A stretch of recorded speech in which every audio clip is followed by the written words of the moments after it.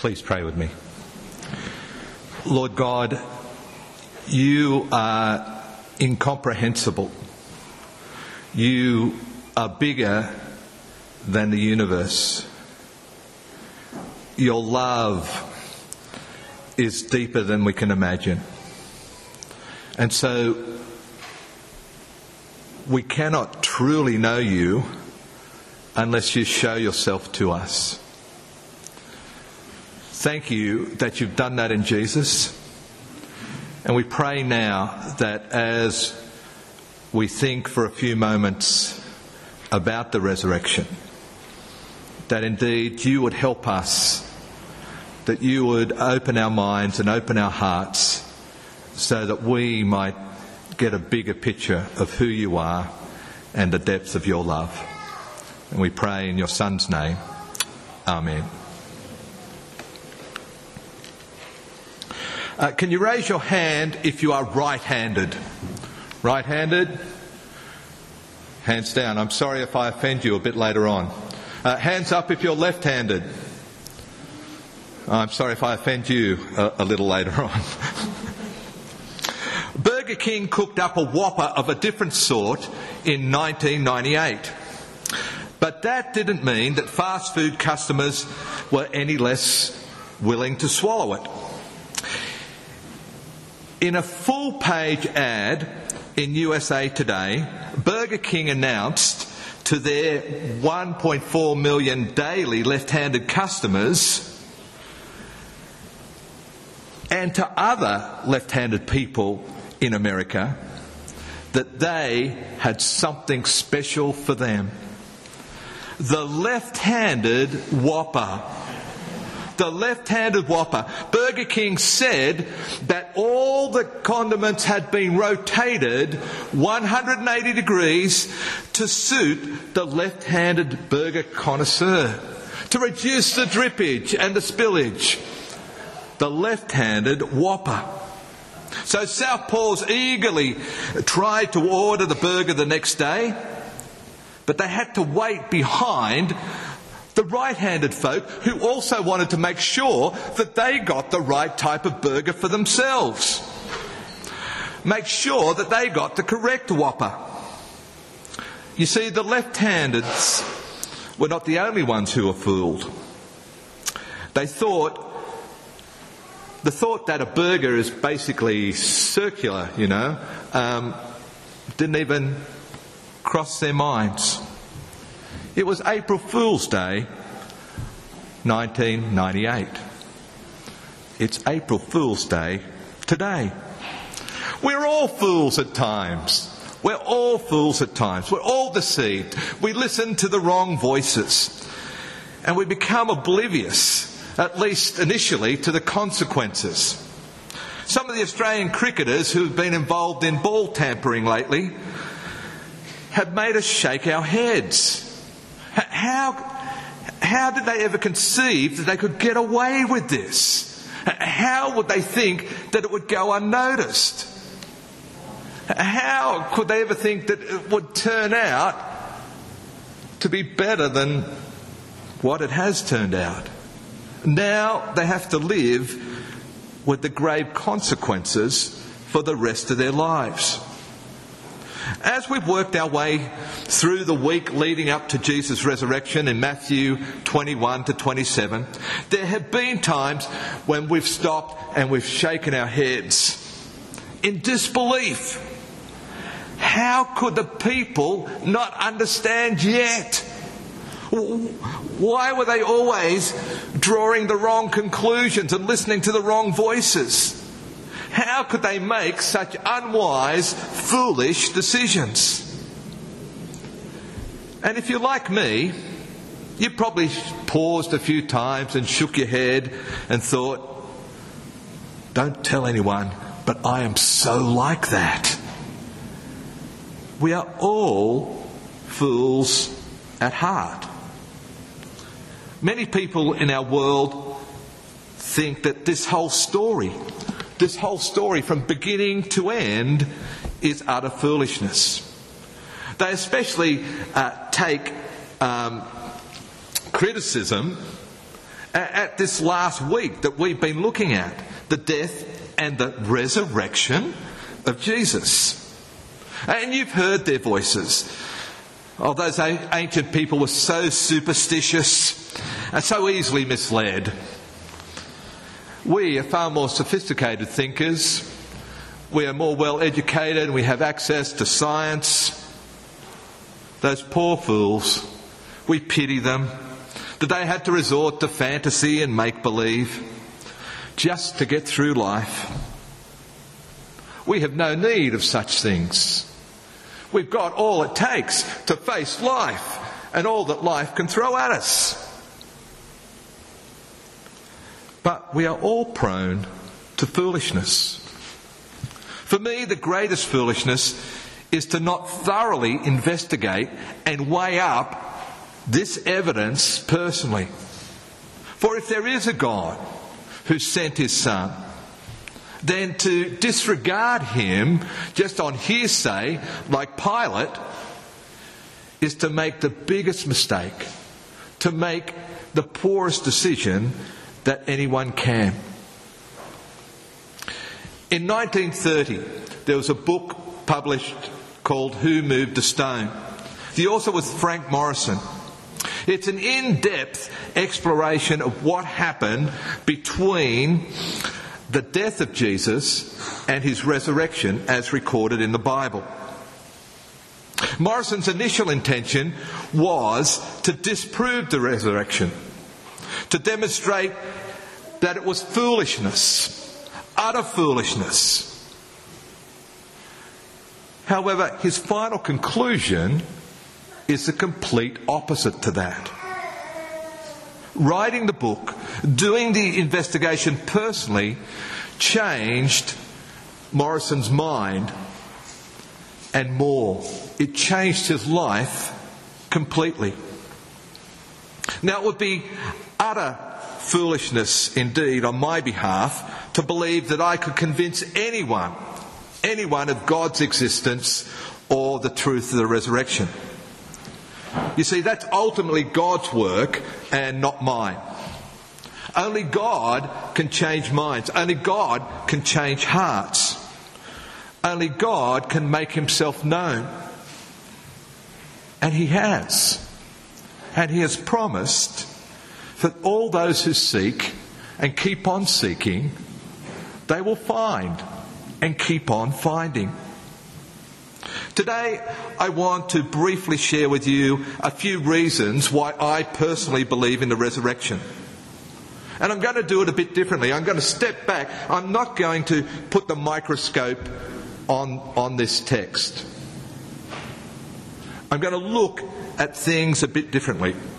But I do want you to look at this text and each of the Gospels, to give them a thorough investigation, to seek and see if God does help you to find what we're all looking for. I believe in the resurrection. Now, what I'm going to give you is not an exhaustive list of reasons, but some I have that you might think are a bit quirky, a bit different. They're in no particular order, but I've grouped them under some broad headings: Bible, creation, God. I believe in the resurrection because I believe that the Gospels are authentic, reliable, historical documents that have stood up to the most intense scrutiny for centuries. They are written by eyewitnesses and have eyewitnesses' accounts. And these eyewitnesses are weak, feeble, ordinary people just like you. These eyewitnesses are doubters. Some of them even doubt after they've seen the Lord Jesus. If we were to have read through to the end of chapter 28, when the people get up when the disciples gather to meet Jesus on the mountain before the Great Commission, it says they worshipped him and some doubted.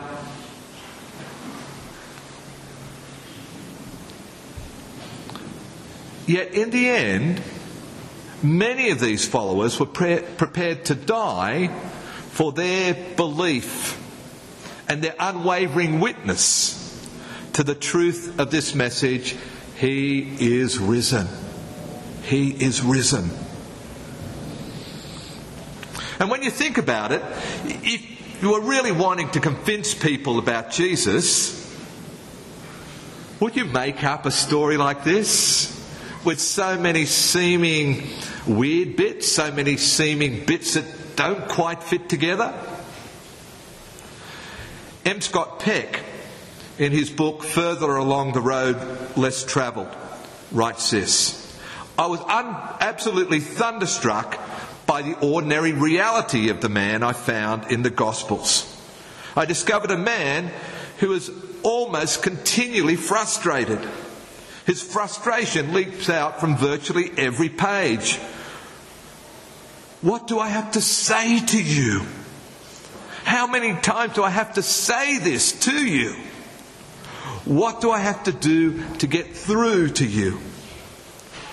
I also discovered a man who was frequently sad, sometimes distressed and depressed, frequently anxious, and on at least one occasion scared.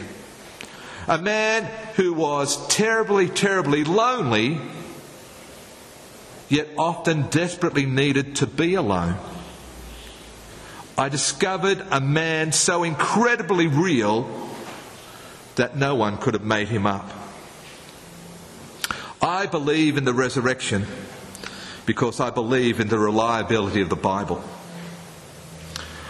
I believe in the resurrection because of creation. Because of creation. We have power, knowledge, wisdom, foresight, insight, love, but we are restricted by time and space. We are limited. We are finite beings. We are flesh and blood. And we see ourselves predominantly as physical people, often rejecting or forgetting that we might also be spiritual beings. We have a beginning. We have an end. We are limited. We are finite. Conversely, God, by definition, is infinite. God has unrestricted wisdom, unrestricted knowledge, insight, foresight, power, and love. God is beyond time and space, no beginning, no end. He is from everlasting to everlasting, eternal. God is spirit. God is limitless. We are born into life and called to live in paradox and tension. We are finite, but at the very core of our beings, we long to be infinite. We are limited, but we yearn to break free and be limitless. And so the question arises, how can we know God? Well, in Psalm 19 verse 1 it says, the heavens declare the glory of God. The skies proclaim the works of his hands. Some people say that creation has the fingerprints of God, has the fingerprints of a creator all over it. And if that is the case, I have a couple of questions. How many grains of sand are there on Bondi Beach? Well, it's countless, isn't it? Because it's ever changing with the tides. How many grains of sand on our entire planet? The finite is a signpost to the infinite.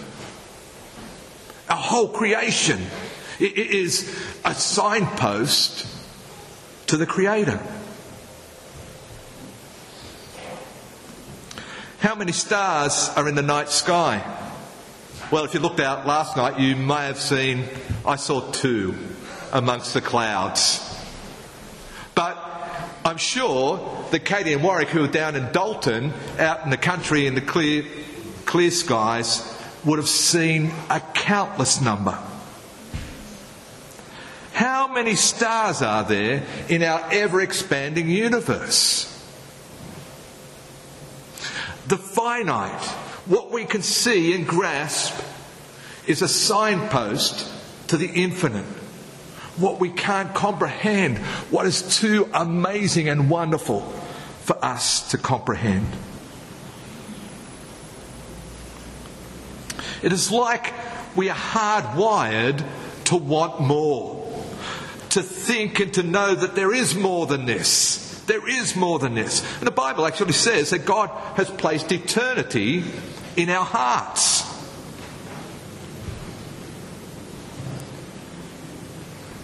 I've had conversations with a lot of you over the years.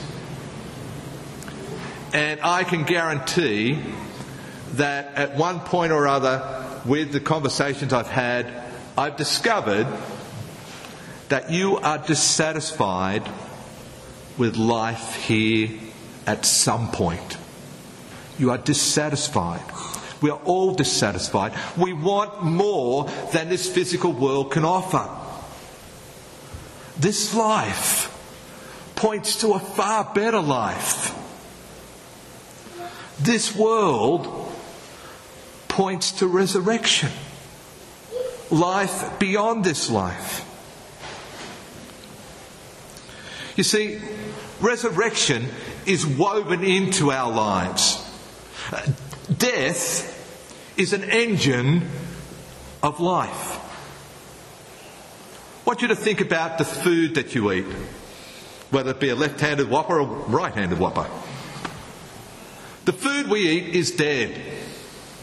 Fruit, vegetables, meat, grains are basically dead or in the last stages of dying. But they give us life. They give us life. For example, tomatoes, as we know, believe it or not, were once attached to a vine. As soon as you remove it from its life support system, the vine, it is dead. And then will start to decay. We take that, cut it up, eat it, and it gives us life. It helps us to sustain life. The fresher, in other words, the nearer to the point of the food being removed from its life support system, the greater the benefit, the more nutritional value. Death brings life. Death is an engine for life. How do tomatoes begin? You know, seeds. They are buried. Because that's what you do with dead things. They are buried. But mysteriously, amazingly, from that deadness comes life.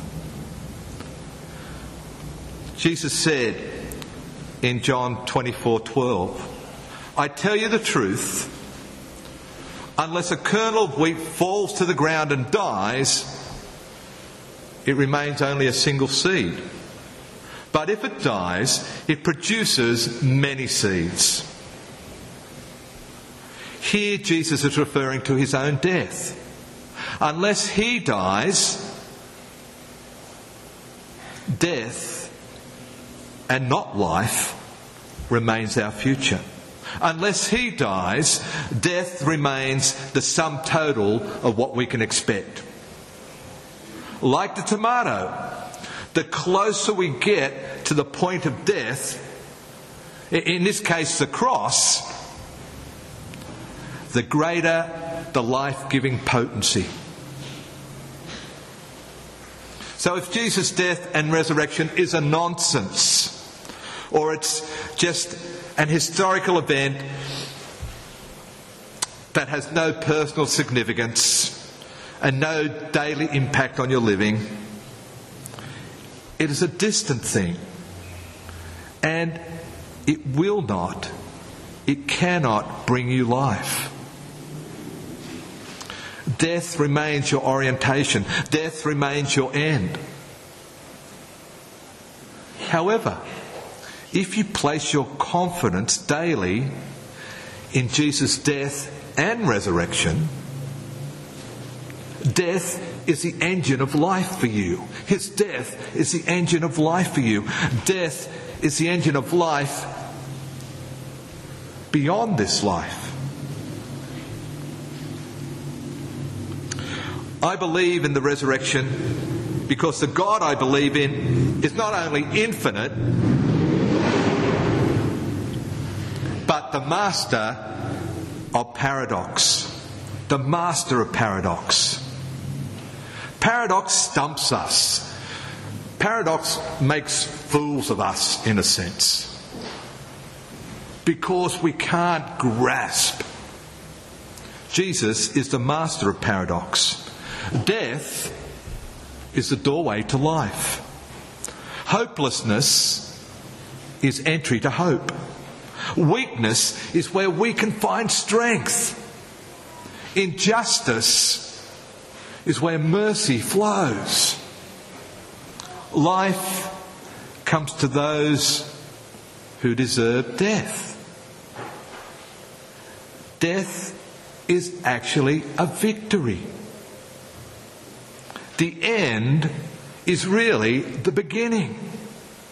Out of sorrow comes eternal celebration. The tomb is the place where new life begins.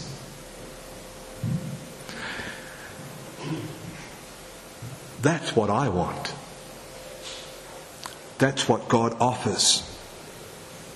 I believe in the resurrection. So please, let me encourage you to investigate the Gospels thoughtfully and thoroughly. I believe in the resurrection, so please, as you go out, look for God's fingerprint on creation, on your life. I believe in the resurrection. So let me encourage you to seek and keep on seeking, so that you will find and keep on finding that God is God and God is good. I believe in the resurrection. He is risen. He is risen indeed. Let us pray. Father, again, we pray that you would draw us close. Please, we want more. And we know that only you offer the more that we need and the more that we long for.